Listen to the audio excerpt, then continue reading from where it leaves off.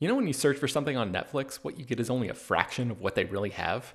The streaming service actually has more than 18,000 titles globally, but only about 6,000 of those are available in the good old US of A. That means you're missing out on literally thousands of great shows. Unless, of course, you use ExpressVPN. ExpressVPN is an app that lets you change your online location, protecting your devices from unwanted snooping and allowing you to control where streaming services and other websites think you're located. There are over 100 different locations to choose from, which means you have access to thousands of new shows and movies no matter where you live. This doesn't just work with Netflix, it works with Disney Plus, Hulu, Max, a UK streamer called BBC iPlayer, and more. I was on a work trip in the UK during the final season of Game of Thrones, and I tried logging into my HBO account to watch a new episode, but the technology wouldn't let me because of geo-blocking. And I wish I had this app at that moment, because I now realize how incredibly easy it is to work around that problem. Here's a more recent example. It's Always Sunny in Philadelphia is not streaming on Netflix in the US, but I just fired up the episode where Dennis tries to have a peaceful mental health day, and technology keeps interrupting his plans. All I had to do was open ExpressVPN, connect to a UK server, refresh Netflix, and the show just popped up. It's super easy. I've also heard good things about that show called Billions, but I've never been a Showtime subscriber, so I've never seen it. But it's actually available right now on Netflix in South Korea, and with ExpressVPN, it took 5 seconds to switch over and start checking it out. With ExpressVPN, you get high-quality streaming from devices like your phone, laptop, tablet, and TV, and crucially, it protects your privacy and security to keep your information safe from hackers. Stop missing out on great TV and get thousands of new shows with ExpressVPN. We got them to give you all 3 extra months free when you use our special link, expressvpn.com/slashfilm. That's expressvpn.com/slashfilm to get 3 extra months completely free. This is the story of the one. As head of maintenance at a concert hall, he knows the show must always go on. That's why he works behind the scenes, ensuring every light is working, the HVAC is humming, and his facility shines. With Grainger's supplies and solutions for every challenge he faces, plus 24/7 customer support, his venue never misses a beat. Call quickgrainger.com or just stop by. Grainger, for the ones who get it done. Hello, everyone, and welcome to Slash Film Daily for Monday, May 16th, 2022. On today's episode, we're going to discuss the latest film and TV news. This is Slash Film editorial director Peter Soretta, and joining me on today's podcast is Slash Film news writer Ryan Scott. Happy Monday, everyone. How's it going? It's going good. It's going better for me. I've been going through this I've been having it off and on for the last 2 weeks. It's not COVID. It's nothing contagious. I just want to say that I'm not sure if everybody knows this, but with my health insurance, I have a thing called Teladoc where you can actually just FaceTime a doctor and do a doctor's visit virtually. And I got some prescription medicine through that, and it was awesome. And I had been putting off actually going to a doctor, and I'm sure many people have this thing. I just wanted to speak the wonders of Teladoc. I too have dealt with the wonders of Teladoc somewhat recently, and I can confirm it is great. Yeah, so you have no reason to put off, if there's something bothering you, you could literally just call them on the phone. It's amazing. Anyways. Yeah, no, I agree with you. It's great. Yeah, but I am feeling better now. Let's get into the news. Let's talk about the box office this weekend. Firestarter, that was a huge hit, right? Yeah, I don't even know how many people are even it just doesn't feel like there's a lot of awareness, but a new adaptation of Stephen King's Firestarter was released this weekend. It was the big new release. The other thing is it was simultaneously released on Peacock as well, streaming. It made, $3,800,000, came in at number 4. Not great. There's no question the simultaneous release didn't help it. It has a 13% on Rotten Tomatoes. It was reviewed very poorly. The audience score is only at 49%. Just not good. My suspicion is that Universal suspected that it was not a very crowd-pleasing product. That's why they did the simultaneous release. The good news is it only has a $12 million budget, so even if it can kind of limp to $20 million worldwide and, whatever it can do for Peacock, that, it's not really a total loss. So that's the nice thing about keeping your budgets low, everybody. Okay, let's talk about the big winner of the weekend. I guess that's Doctor Strange 2. This is in the Multiverse of Madness. It's its second weekend of release, how did it do? Okay, so the headline here is that Doctor Strange in the Multiverse of Madness easily won the weekend with a $61 million second weekend. That's very good. Look, but I don't think I'm the only one looking at it this way right now. But but it is. We are perhaps starting to see the first cracks in the seemingly impenetrable armor that is Marvel Studios. 67.5% drop for second weekend. That tied Spider-Man No Way Home and is second only to Black Widow in terms of the biggest second weekend drop ever for a Marvel Studios movie. Now, when we look at those comparisons, Spider-Man No Way Home was coming from a much, much, much bigger $220 million opening. And it also then had Christmas week to contend with. So like Christmas Eve and stuff getting in the way, that all accounts for the 67.5% drop. When you're coming from a higher high, it's not quite, whatever. And Black Widow was also simultaneously released on Disney Plus. So it was very front loaded. And there's no question that Disney Plus release hurt its second weekend. Doctor Strange, there was no major competition this weekend, as we just discussed. There was no holiday in the way. It had a clear runway. So yes, it did win, but nothing was in its way. So the only thing we're left with is word of mouth clearly does not seem to be as strong for this as it has been for a lot of other MCU movies over the last decade. Now, what we're really going to have to wonder is next weekend when Downton Abbey and Men release, and then especially the weekend after when Top Gun Maverick releases, how quick is Doctor Strange in the Multiverse of Madness going to flame out?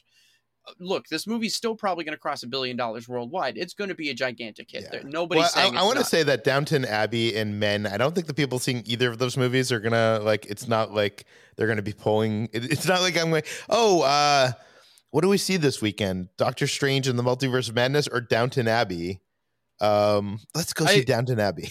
I agree with you. I think that's actually a bit of a brilliant bit of counter programming from Focus Features there. Yeah. But I do think there's a bit more crossover with Maverick. The adult, maybe men though, actually even a little bit. But yeah, no, Top Gun Maverick for damn sure. Yeah. But so how steep are these drops going to continue to be? Again, you're still going to end up with $1 billion hit. It is already past the total gross of the original Doctor Strange. This is a hit. I'm not saying that. But what I am saying is the drops are something to really pay attention to for the MCU now. Like, is this going to happen with Thor: Love and Thunder? Is this going to happen? Is this going to happen with the other movies? The other thing to consider with No Way Home, though, is that the holds after that first week were better than expected. So, if Doctor Strange can continue to hold okay, I don't know. I just do think that, maybe some of these Marvel shows sort of occupying more time, maybe Moon Knight not, sticking the landing with a lot of people. Maybe we are getting a little oversaturated. Maybe people are having a little tough time keeping up with all these characters and storylines. Maybe it is getting exhausting to people. Maybe Doctor Strange wasn't as good as that Rotten Tomatoes score would lead you to believe in the eyes of the general public. It seems to, anecdotally, I can tell you that people are like, when I just talk to people about it now, it's like, oh, it was good. Okay, whatever. And then they just move on. It's not like there's there's no resounding conversation like there was with No Way Home. So good, maybe not great is what's maybe damaging this. So I don't know. That to me is the big thing. If Marvel can't get back to the notion of being the must-see greatest thing in the world, and let's keep in mind that Marvel is the guaranteed hit that movie theaters need right now. Still standing as a guaranteed hit, but if they continue to start sliding, even if it's a slow slide, this could be a problem. So worth paying attention to. I just feel like it's, I don't know. I don't think it's right to diagnose this as it's a Marvel problem. I think it's a non-crowd pleasing movie problem.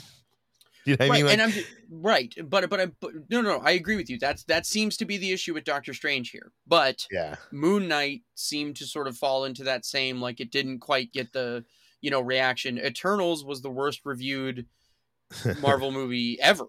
Marvel Studios movie ever. So and Black Widow, the reviews were similarly middling, had a big drop, didn't perform, resulted in a big lawsuit. I mean, if we're looking at Phase 4 so far, it's a bit it's not coming off. You gotta include Spider-Man in there, and that's right. one No, of the no, I'm biggest saying films. Spider-Man is the but if you take Spider-Man out of it, you know, Yeah. you know what I mean? Like even Shang-Chi was a good hit, but a little over 400 million. That's also not really up there with what you're used to with the MCU. So I'm just saying that even in the good case right now, it's, you know, you take Spider-Man out of it, it's a bit of a, and let us not forget, Sony mostly benefited from Spider-Man No Way Home. Disney, meanwhile, you know, so that's all I'm saying is that you know, Phase 4 right now is a bit of an interesting case so far.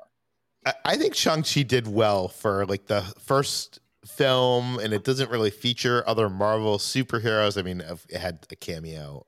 No, Shang-Chi did well. I'm not discounting that. But, and I think Shang-Chi has... I think we're just getting like, our expectations were upset by like Black Panther and, you know, Captain Marvel. And I feel like there was a couple in a row there that like, it seemed like Marvel was going to, every Marvel film was going to reach like this new pinnacle of a number.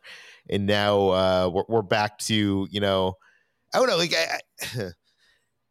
I reacted on Twitter about this because there was I think Deadline was ran something about Doctor Strange being a disappointment at the box office. And I'm like, I don't know how you consider $1 billion at the box office internationally a disappointment for a film like Doctor Strange 1 made how much money? Like 677 million, I believe, was the final number. No. So like, to be clear, Peter, there's no version of this. There's no version of looking at $1 billion movie as a disappointment. What I'm saying is just like, but like I said, but we live in a world where a Doctor Strange movie, like Ryan, if I called you 15 years ago and was like, there's going to be a movie about Doctor Strange and it's going to make more at the box office than a Batman movie. Yeah, that is absolutely fucking wild when you put it that way. But so again, I am totally agreeing with you in that, like, there's no version of this that is a financial disappointment. Hell, even Eternals getting to 400 million worldwide with those reviews, that's pretty impressive. But I am just saying the completely infallible, bulletproof nature of the MCU as it exists. Again, you are seeing where the cracks could start to form. And you were where do you think this is happening? Do you think it's like Feige and that team being stretched too thin now that they're doing all this TV for Disney Plus, and then they're ramping it up for how many movies they're doing per year theatrically? Audiences, maybe. I think it's. I don't think this is one of those things where it's any one thing. I think it's a combination of too much product. I think it's a combination of all of that product can't meet the insane standard that the MCU has set for itself. That's going to be a problem. I think, maybe it's a bit stretched too thin. Maybe it's a bit having less of a clear direction in Phase 4 than we had in Phase 3 leading up to Endgame. The aftermath of Endgame, the pandemic. You want me to keep going? You know, there's there's a lot. You know, so what I'm saying, it's you know, but it really does come down to the MCU has set an unbelievable standard for itself with moviegoers that it's going to be tough to meet that moving forward, and you know, that's the only thing. And then at what point do audiences start viewing these as not every one of these is essential for them? You know, that's where the problems could start. I mean, I definitely see that's going to happen or is happening. I do need to ask you the selfish question, Ryan, before we move on, because you know you helped me with my summer movie wager list. I put Doctor Strange at number 2. I put it above Thor: Love and Thunder, and now I'm starting to have hesitations on if that was a good move or not, because you know, with Doctor Strange 2, it seems to be petering off at the box office, and Thor: Love and Thunder could be a more crowd pleasing hit.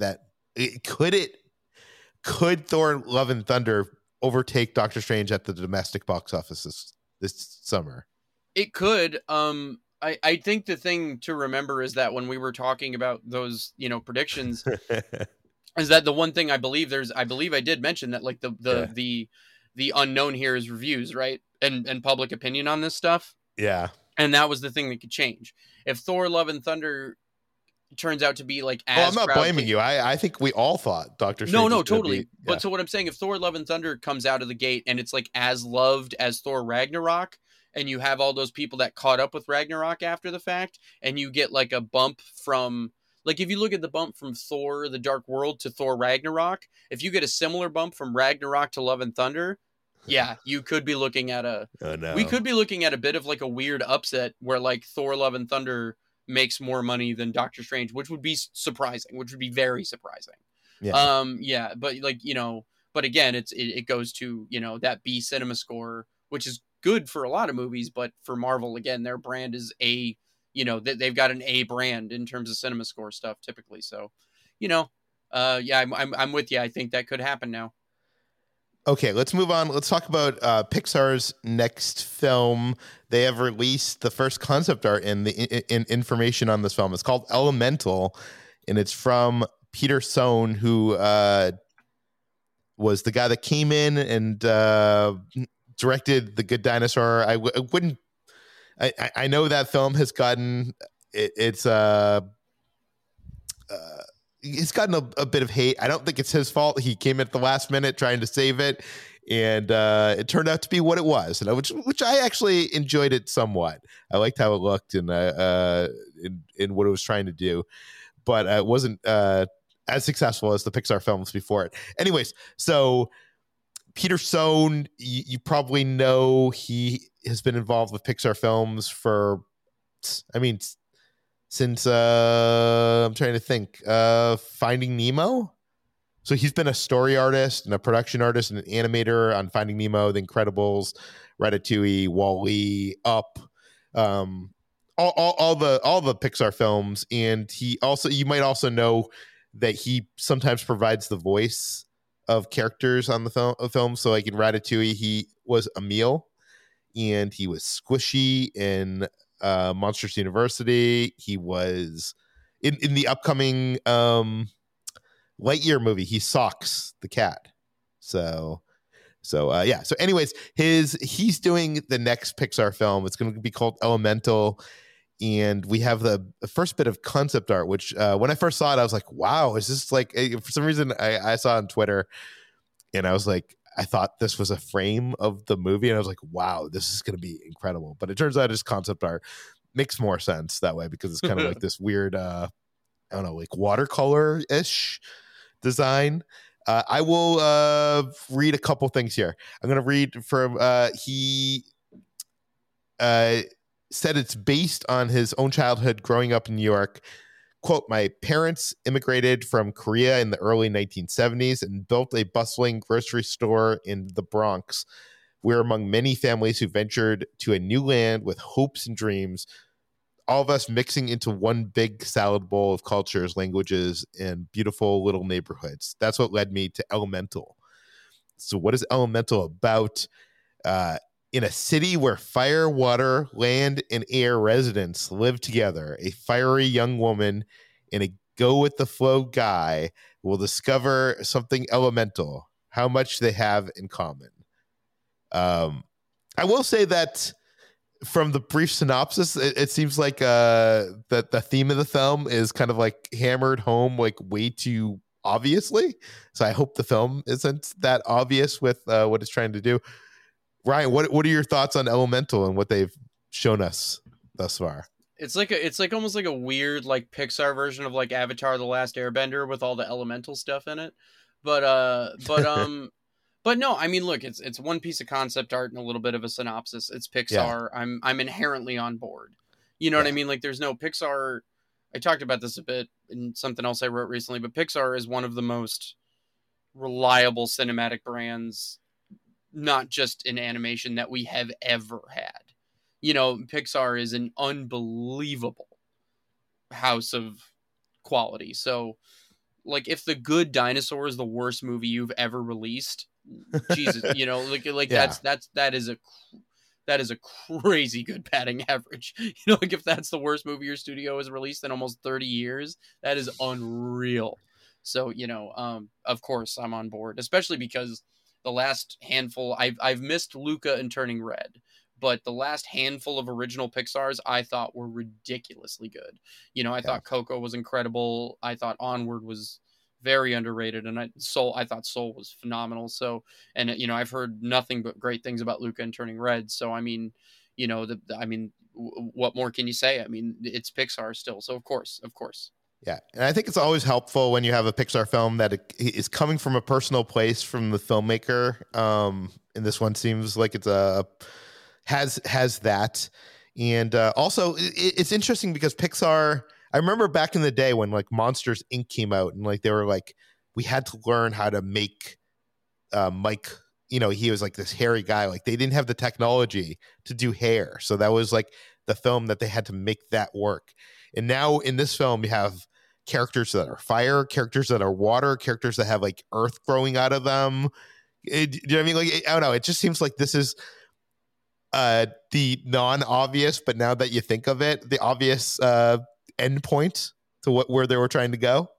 So anyways, so Elemental, and that is coming out. When is it coming out? It's coming out in June 16th, 2023. And we only have this concept art to go from. Okay, let's go from that. Let's talk about Netflix. We've been talking about Netflix for a while now, and what with the stock plunging, with the subscribers going down, how are they going to fix this? I'm not sure that this is part of the plan of fixing things, but they have plans now to get into live streaming. Ryan, tell us about it. Yeah, so now this is something I kind of have thought Netflix should consider for a while, because the notion of like a live premiere can be a thing. But yeah, so according to Deadline, as reported late last week, the streamer is exploring the launch of live streaming. The plan is for Netflix to roll out this capability with some unscripted shows and stand-up specials. So the idea is that certain unscripted shows and stand-up specials would have like live premieres on the service. And then you could use it for like live voting for competition shows and things like that. They have an upcoming competition series called the Dance 100, and then there, so that's an example of something you could use that for, and then they also have like the Netflix is a Joke Festival recently, so you have a ton of stand-up performances that happen during that, and again, that could be a live premiere thing.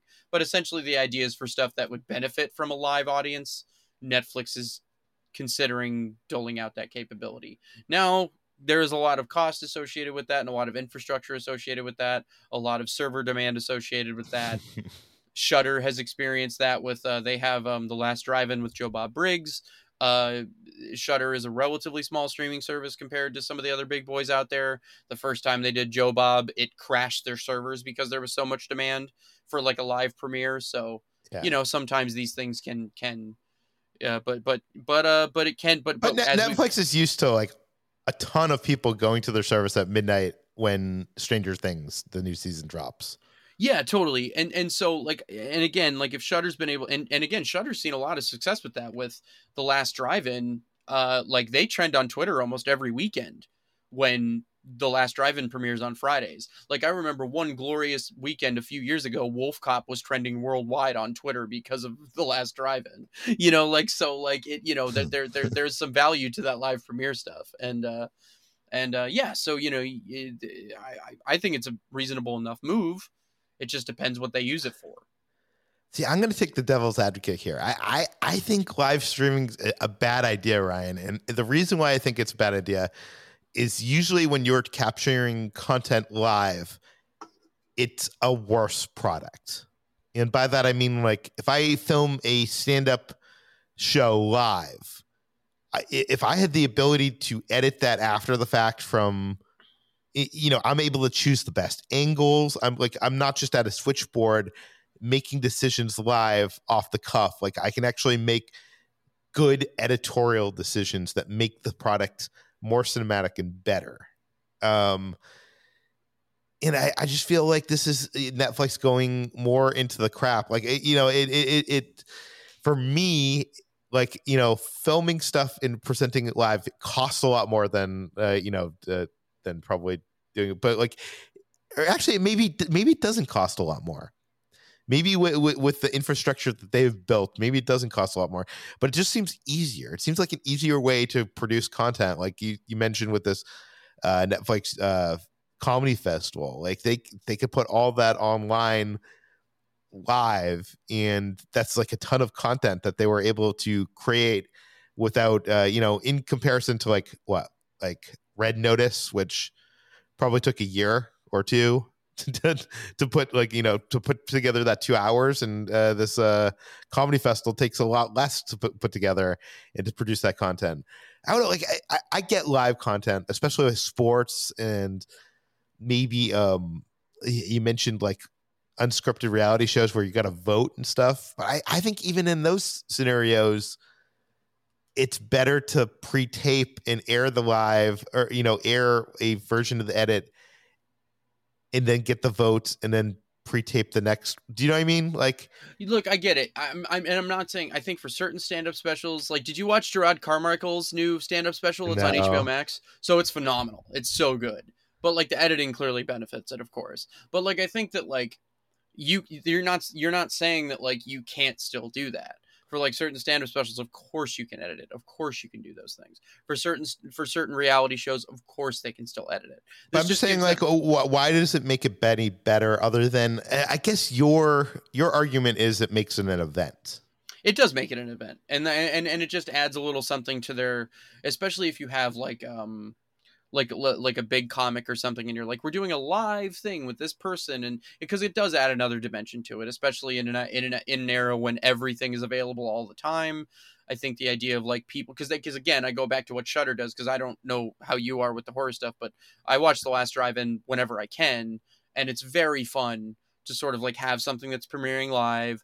You're like on Twitter, everyone's live tweeting. You can sort of like, you get to have like the fun experience of a live premiere. It's very fun in terms of like doing something at home versus going to a theater. It's the thing I enjoy the most, for sure. So I can very much see that for people that get into like certain reality shows, if they're, whatever stuff like that. I think I mostly feel this way because I've seen it work with other stuff. So I think, Netflix has a big enough catalog and enough stuff that I think it would make sense for them. I agree with you that in some cases it can make for a bit of a rushed product, but that is part of the charm of a live thing, right? So, Yeah.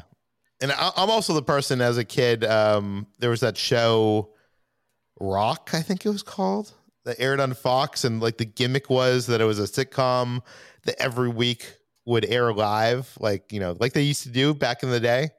So they'd be filming it live, and you'd be watching, and I think the whole appeal of it was to see if someone would mess up their lines or something would go wrong, and that almost never happened. So I don't know. There's definitely something there to doing things live. It's just, to me, I don't know. It just seems like a cheaper way.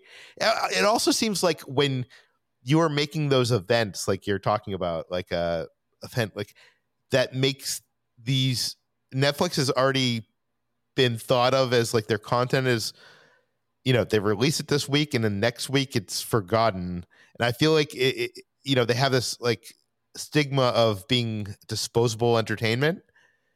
And I feel like that makes it more disposable, because if I haven't watched it live, then it's not worth watching, 2 hours later. I think maybe that's true, but I also think it generates a lot of engagement at the time. Look, I think it's worth trying. I think if you're Netflix, it's certainly worth trying. Yeah. And, you can generate a lot of investment in a thing that way. Again, I'm not saying it's going to work for sure for Netflix, but I don't see any reason why you wouldn't at least try this with some of your program. It gives you another. Again, we've talked about Netflix needs to diversify in some way. Getting into live content is a form of diversification, and I don't think that's a bad thing to think about. Oh yeah, for sure. Okay, that does it for today's Slash Film Daily. You can find more of all of our work, slashfilm.com. You can find this podcast on Apple, Google, Overcast, Spotify, all the popular podcast apps. Please feel free to send your feedback, questions, comments, concerns to us at peter@slashfilm.com. And please rate and review this podcast on Apple Podcasts. Tell your friends, spread the word, and we'll see you tomorrow. For the ones who know safety isn't a catchphrase, it's a culture. And the ones who help make sure everyone makes it home safe. For the safety-minded who watch everyone's backs, Grainger offers supplies and solutions for every industry, as well as safety assessments and training to keep your facilities safe and your people safer. Call, click Grainger.com, or just stop by. Grainger, for the ones who get it done. When you need mealtime inspiration, it's worth shopping Kroger, where you'll find over 30,000 mouth-watering choices that excite your inner foodie. And no matter what tasty choice you make, you'll enjoy our everyday low prices, plus extra ways to save, like digital coupons worth over $600 each week. You can also save up to $1 off per gallon at the pump with fuel points. More savings and more inspiring flavors make shopping Kroger worth it every time. Kroger, fresh for everyone. Fuel restrictions apply.